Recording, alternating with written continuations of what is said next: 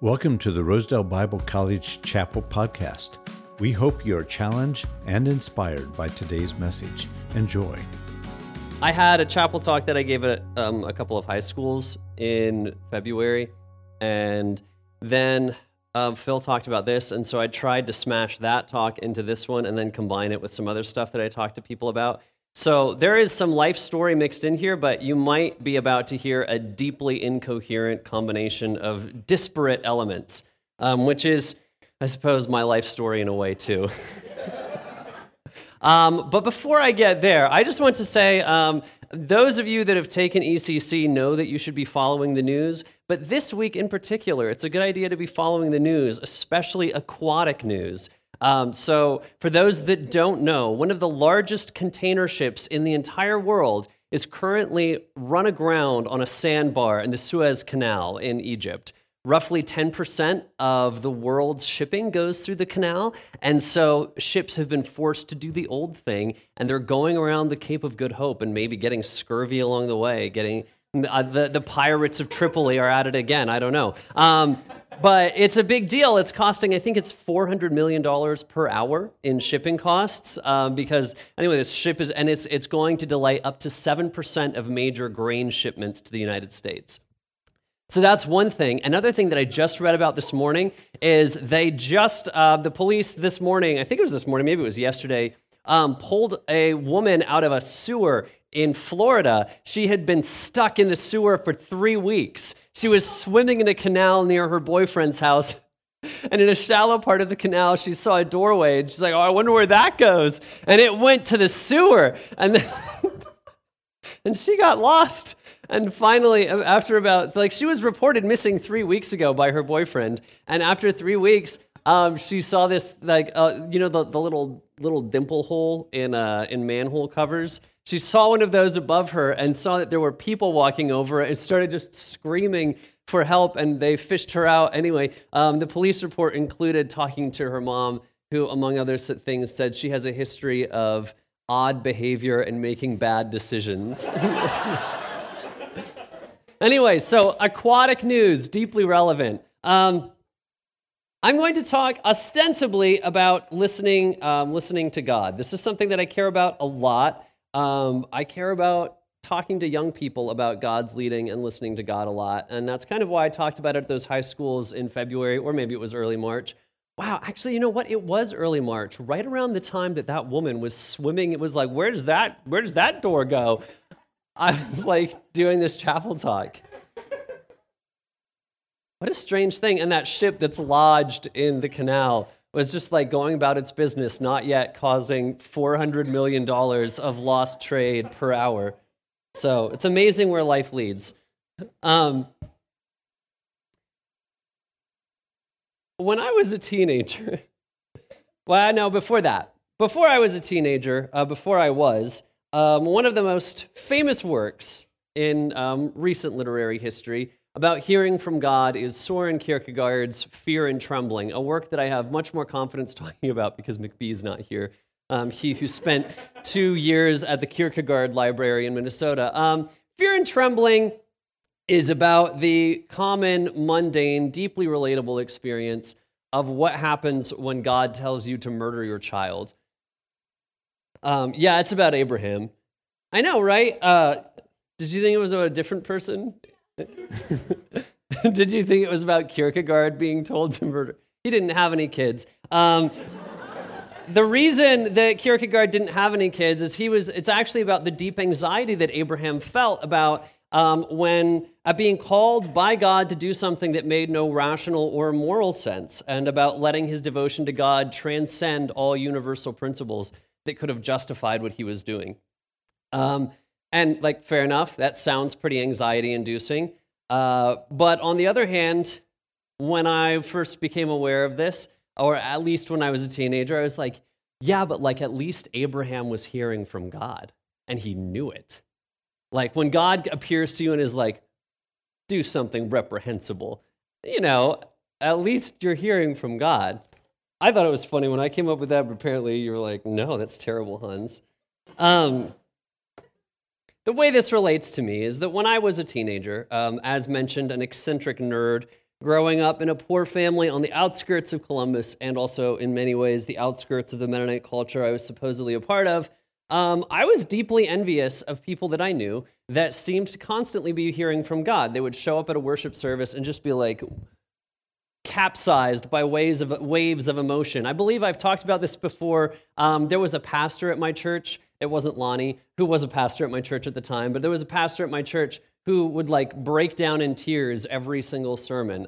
Those of you who have ever heard Daniel Gingrich preach at United Bethel know. And I was like, wow, I don't break down in tears. I could read the Bible for an hour. I could out loud and I wouldn't start crying unless my throat hurt.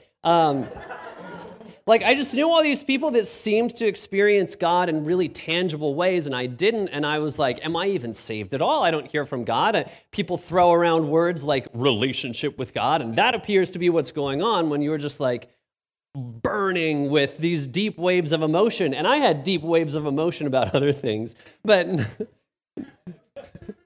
not about God. You might make the argument that my deep waves of emotion were also not about relationships, at least not relationships that existed in the real world in the ways that I wanted them to. But so I'd see people. It was even something like just seeing people raise their hands in worship. I was like, I don't ever feel like I should do that. What's going on in their head when they're like, time to raise my hands? And I was just like, because I was so afraid of like, do I even have this like relationship with God? I would just be like, come on, like God, make me tear up and wave my hands around, like kick me around, God, and nothing happened. And then eventually I realized one day when I was reading Scripture and pondering on Scripture and thinking about the way God works in the world, that if you are trying to be saved, God isn't going to push you away, and that God is not silent. And in fact, God speaks in a number of ways, and one of the most reliable ways God speaks, in fact, you might say the most reliable way God speaks, and here you are at a Bible college, so you presumably agree with this, is through Scripture. And I was like, oh, wait, God has been talking to me the entire time, and it turns out there isn't anyone in the world, not even when I was 17 and awash with emotion, there wasn't anyone's name that would make me tear up.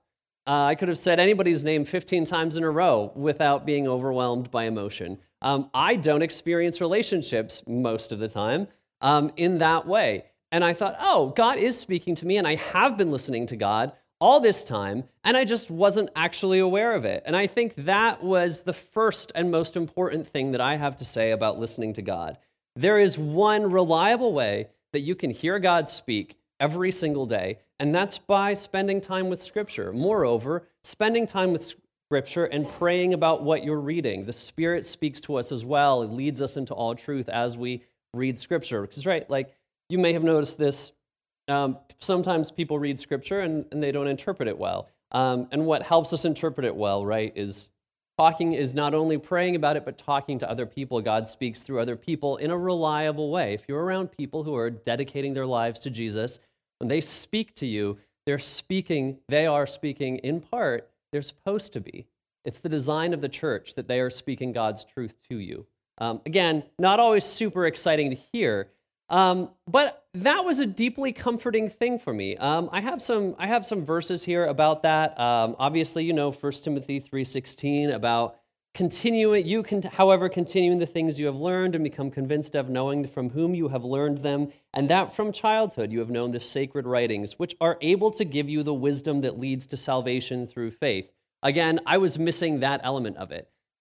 That the reading of the Scripture leads to salvation through faith, which is in Christ Jesus. All Scripture, you might know this part, is inspired by God and beneficial for teaching, for rebuke, for correction, for training in righteousness, so that the man or woman of God may be fully capable, equipped for every good work. You don't need sweeping waves of emotion. You really just need the Bible. And in fact, the parable of Abraham and Lazarus, or rather Lazarus and the rich man. Sorry, Abraham's in the verse, but right, Lazarus is the poor man who dies, and the rich man is in hell and asks Abraham to send Lazarus over to cool his tongue, and Abraham says he can't do it. There's a great gulf fixed between them, and then the rich man, who just likes asking people for things, I guess, is like, hey, can you send Lazarus back to warn my brothers so they don't end up like me? And Abraham says, hey, man, your brothers have Moses and the prophets. If they don't listen to Moses and the prophets, they're not going to listen even if someone rises from the dead and says it to their face. So I would suggest to you that unless you're paying attention to what God says in Scripture, you are not going to reliably be hearing from God, even if someone rises from the dead and says it to your face. What you need from Scripture is Scripture. So if you're not paying attention to how God speaks, you can't be trusted to pay attention to any way that God is speaking and to interpret it well. And I shouldn't say can't be trusted, but maybe you shouldn't trust yourself. And I think once I hit that realization that God was speaking to me, a funny thing happened. I wasn't so focused on trying to force God to speak to me in a certain kind of way. And so he did. I occasionally did find myself. I found out what happens when you raise your hands in worship. I know what that's like now. I experienced emotions related to my faith because I wasn't trying to force my relationship with God to be some kind of thing it wasn't. I knew how I was hearing from God. I knew that I was getting from how I could hear from God as much as I needed to hear. And that more than that, it wasn't necessary for me to do the things God was calling me to. So, toward the end of my first year at Rosedale, I started to get frantic with God again. Just a second, it was my first. Clarify. Because I was like, at the time, I was like, I'm going to go to Rosedale for a year, and then I'm going to go get started on my occupational education. I want to get done with school. I want to start doing things in the world. I just want to do great things. But then a bunch of people that I really trusted started talking about maybe coming back to Rosedale for a second year, and I started to get kind of torn, and I kind of wanted to come back, but I was looking at the schools that I was applying to, and I didn't really love the thought of going to any of them, and I wasn't feeling a ton of peace about any of it. And then I was on the phone with my sister Laura one evening, Laura, who is 18 months younger than I am, and I just told 2 people in the last 24 hours, so I'll tell all of you, the only person with whom I have ever had sincere out-and-out fistfights. I've had fistfights with other people, but we were at least half joking. Laura and I were not. Anyway, but when I was 13 and she was 12, she was bigger and faster than I am because girls mature 2 years faster than boys. It's true. I know it from experience of having my younger sister become older than me. Anyway, so we were past that stage of our relationship, and God was not saying things to me. Scripture wasn't telling me whether I should come back for a second year of Rosedale. Nothing else was either, except people. And I was struggling to come to peace with this, and I was talking to Laura on the phone, and Laura said something that I just said to you earlier, and she was like, so maybe if a bunch of people who followed God for a long time are telling you the same thing, that's God speaking to you. And it's not always God speaking to you. If you have reason from Scripture or from some other way to think that it isn't, then maybe it's not. But it might be God speaking to you. Don't discount God's voice in the voice of the church. So all else aside, I thought she might be right. And that same evening, it occurred to me that I was evaluating whether I would be better off as a person, whether I would be growing into the person I wanted to become by going somewhere else and doing freshman year all over again, or by coming back to Rosedale and having new responsibilities, experiencing the same thing without the sort of shine of enchantment of my first experiences of adulthood, actually taking responsibility for things. So I decided to come back, and I loved it. It was less fun. I think that's something that you need to, in some ways, it was less enchanting. It was the second time I was doing things. The ways I grew were less fun in general, my second year of Rosedale. Yeah, there was one way that was more fun, but we are not talking about, this is not toxic relationships and how to survive them. You can come to my office and ask me about that later. I started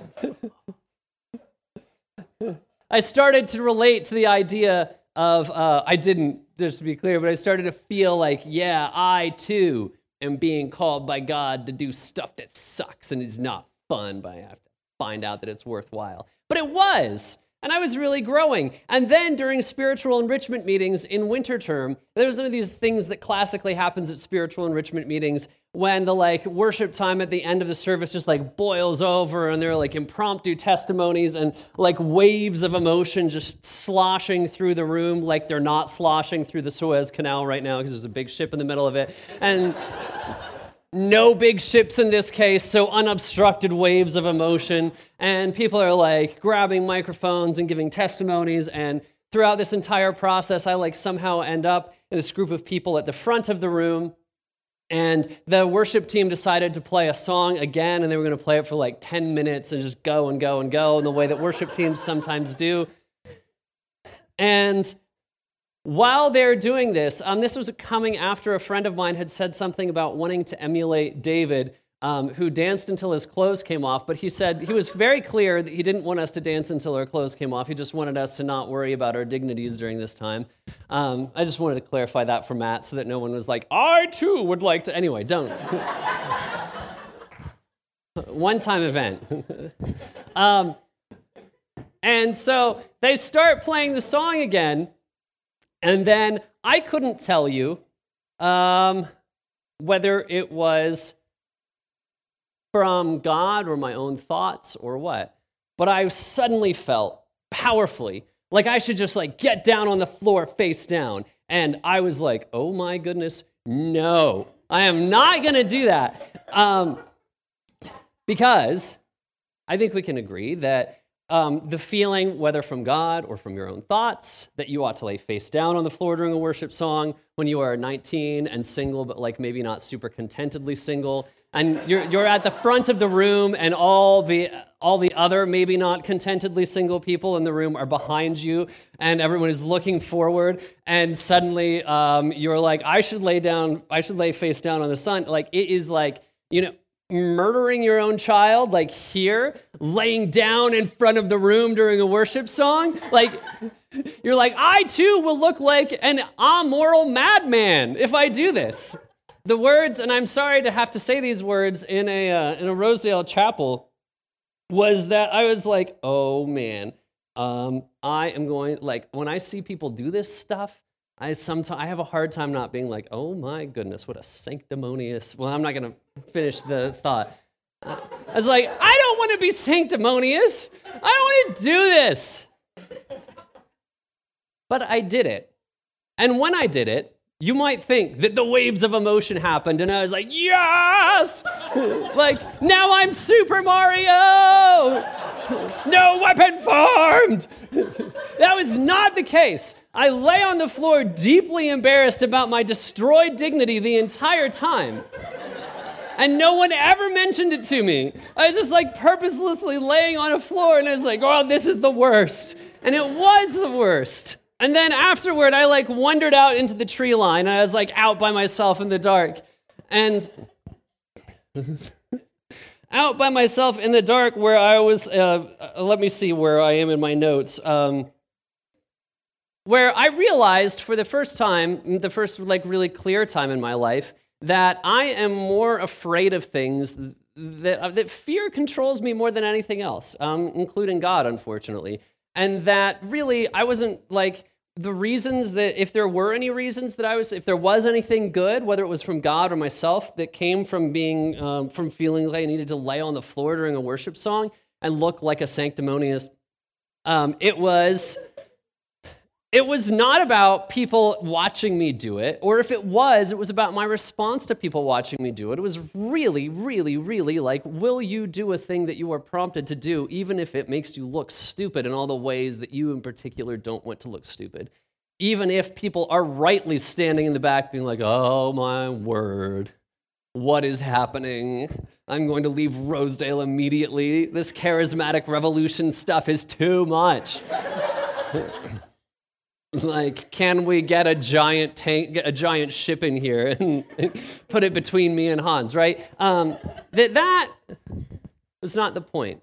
And that was one of the moments that stands out to me in my life of hearing from God. And I think one of the crucial things about it Like there are other moments when I, like in retrospect, I was hearing from God, but this was a moment of like hearing something and being like, no, can I just kill the son or something? And I wouldn't now. Yeah, Courtney is deeply disapproving of that. I didn't have kids at the time, and I didn't understand that. Anyway.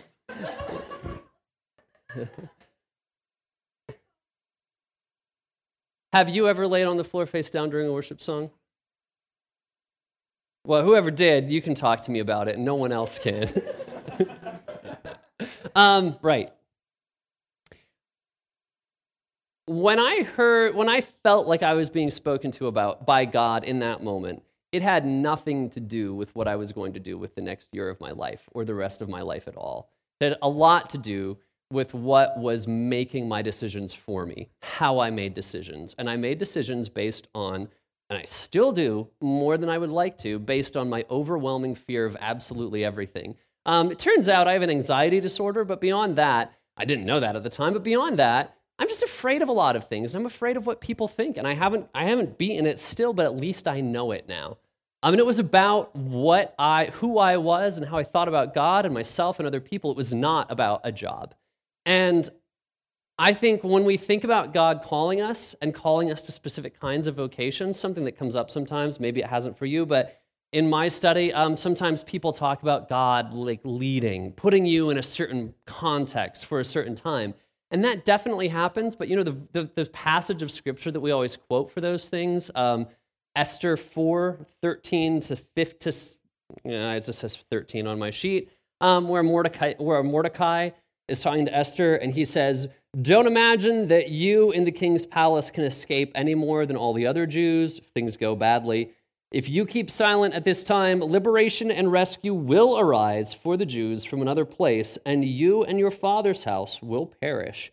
And who knows whether you have not attained royalty for such a time as this." And we're always like, yes, such a time as this. I will be the world's greatest welder for a moment when they need a welder to disassemble the ship that's blocking the Suez Canal. Well, it turns out most commentators point to the fact that Mordecai doesn't say anything about Esther being called to the kingdom for such a time as this for sure. He's just like, hey, man, who knows? What he does say, he says two things for certain, though. One of them is, if Esther doesn't act appropriately, if Esther acts out of fear, not out of courage and compassion, then it's going to go badly for her. And the second, that is the second thing. No, that's not the second thing. It's going to go badly for her, right? The important thing is who she is and how she behaves. The second important thing that's said for sure is God is going to do what God is going to do.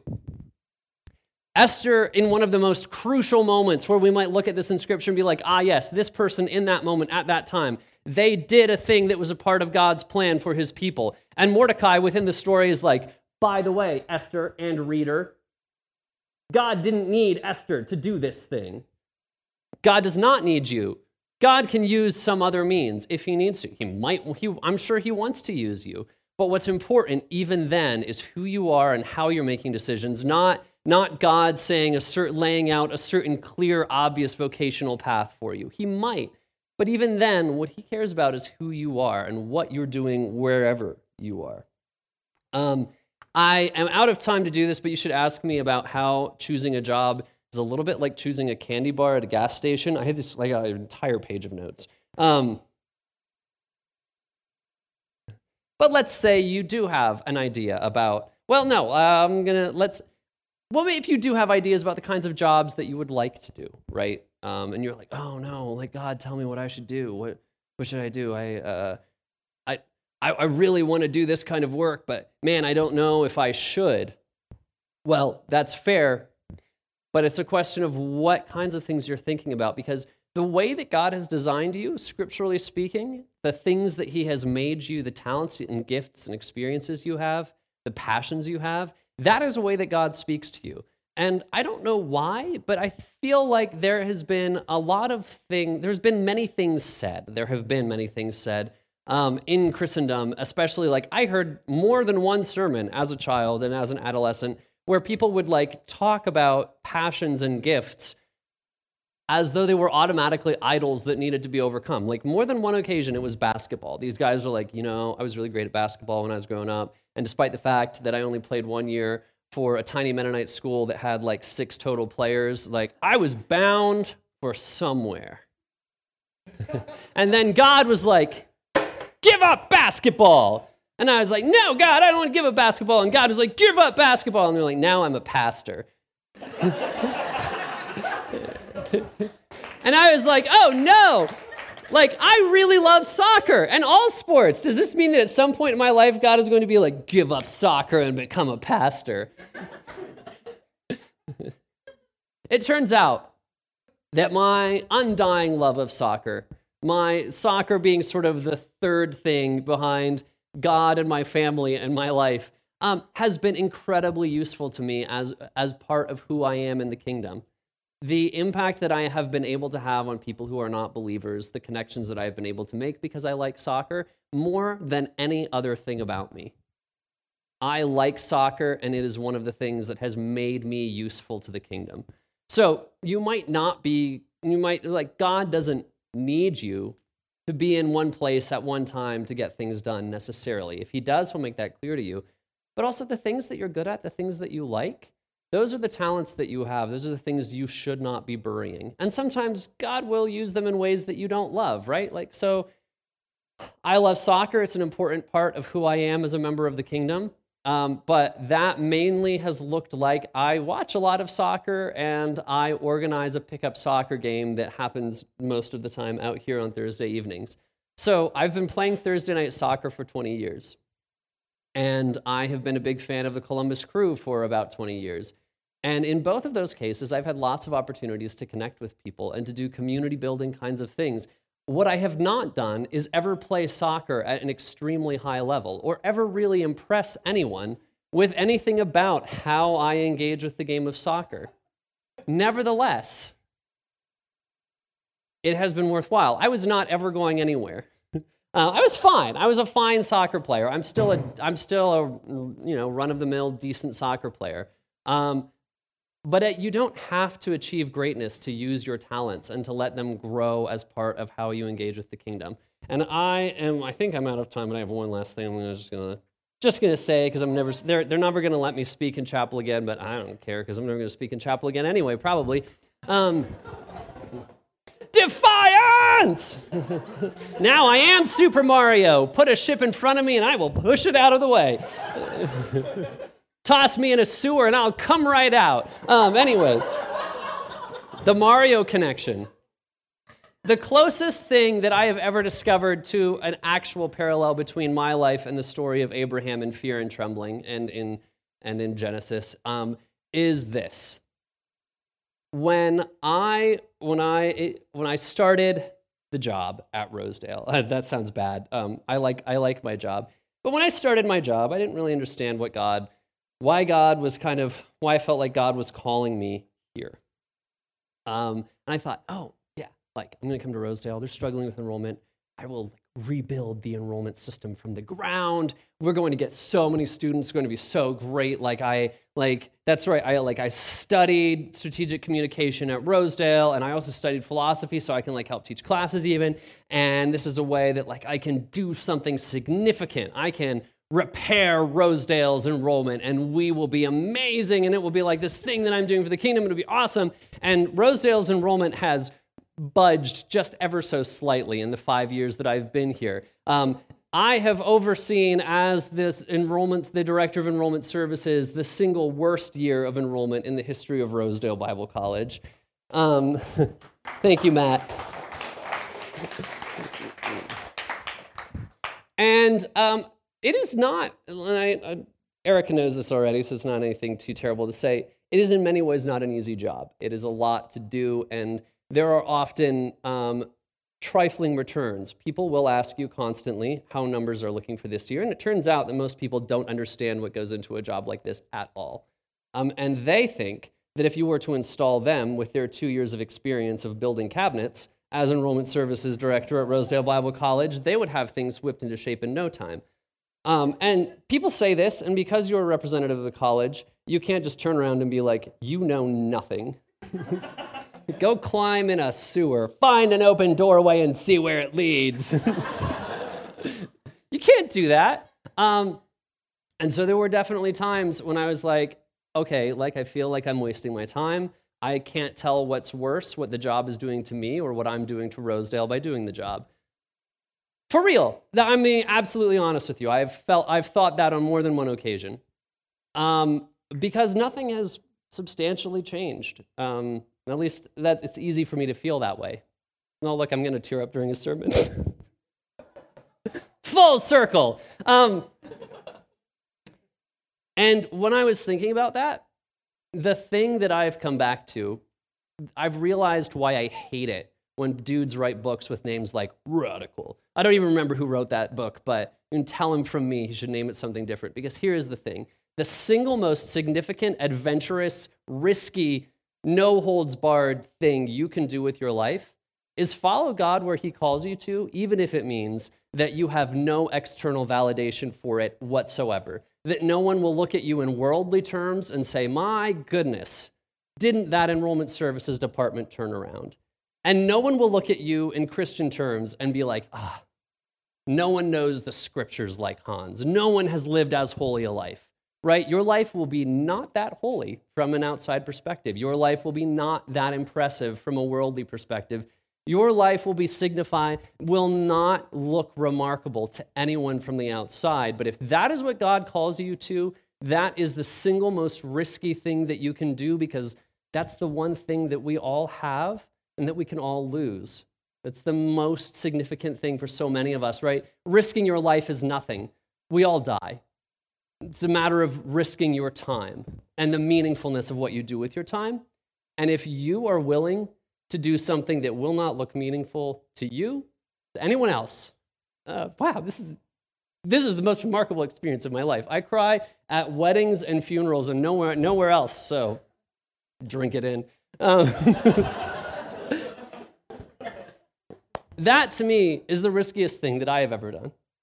And if there's one thing that I want to tell you about hearing from God, it's that is what matters, hearing from God.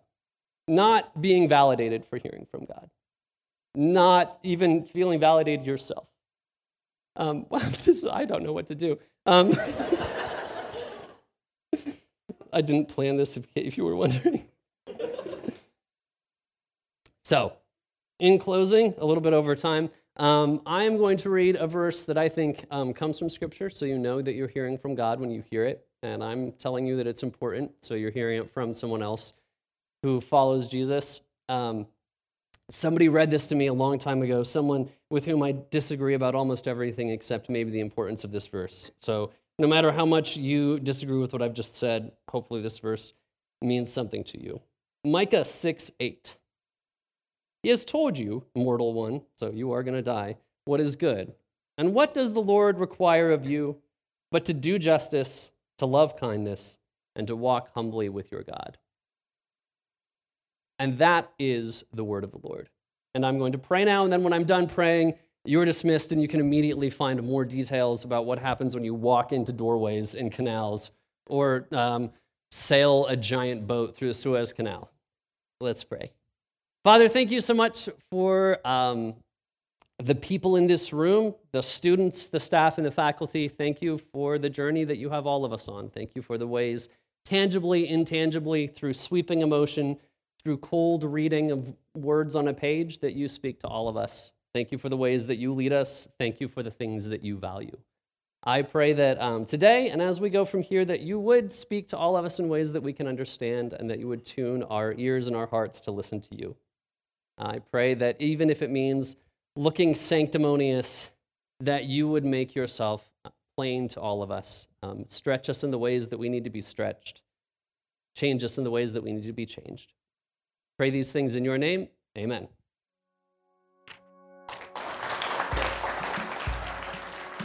Thanks for listening. If you found this episode helpful, please like and share so others can benefit from it as well. And check out our other podcast series from our website at rosedale.edu/podcasts. God bless you and have a good day.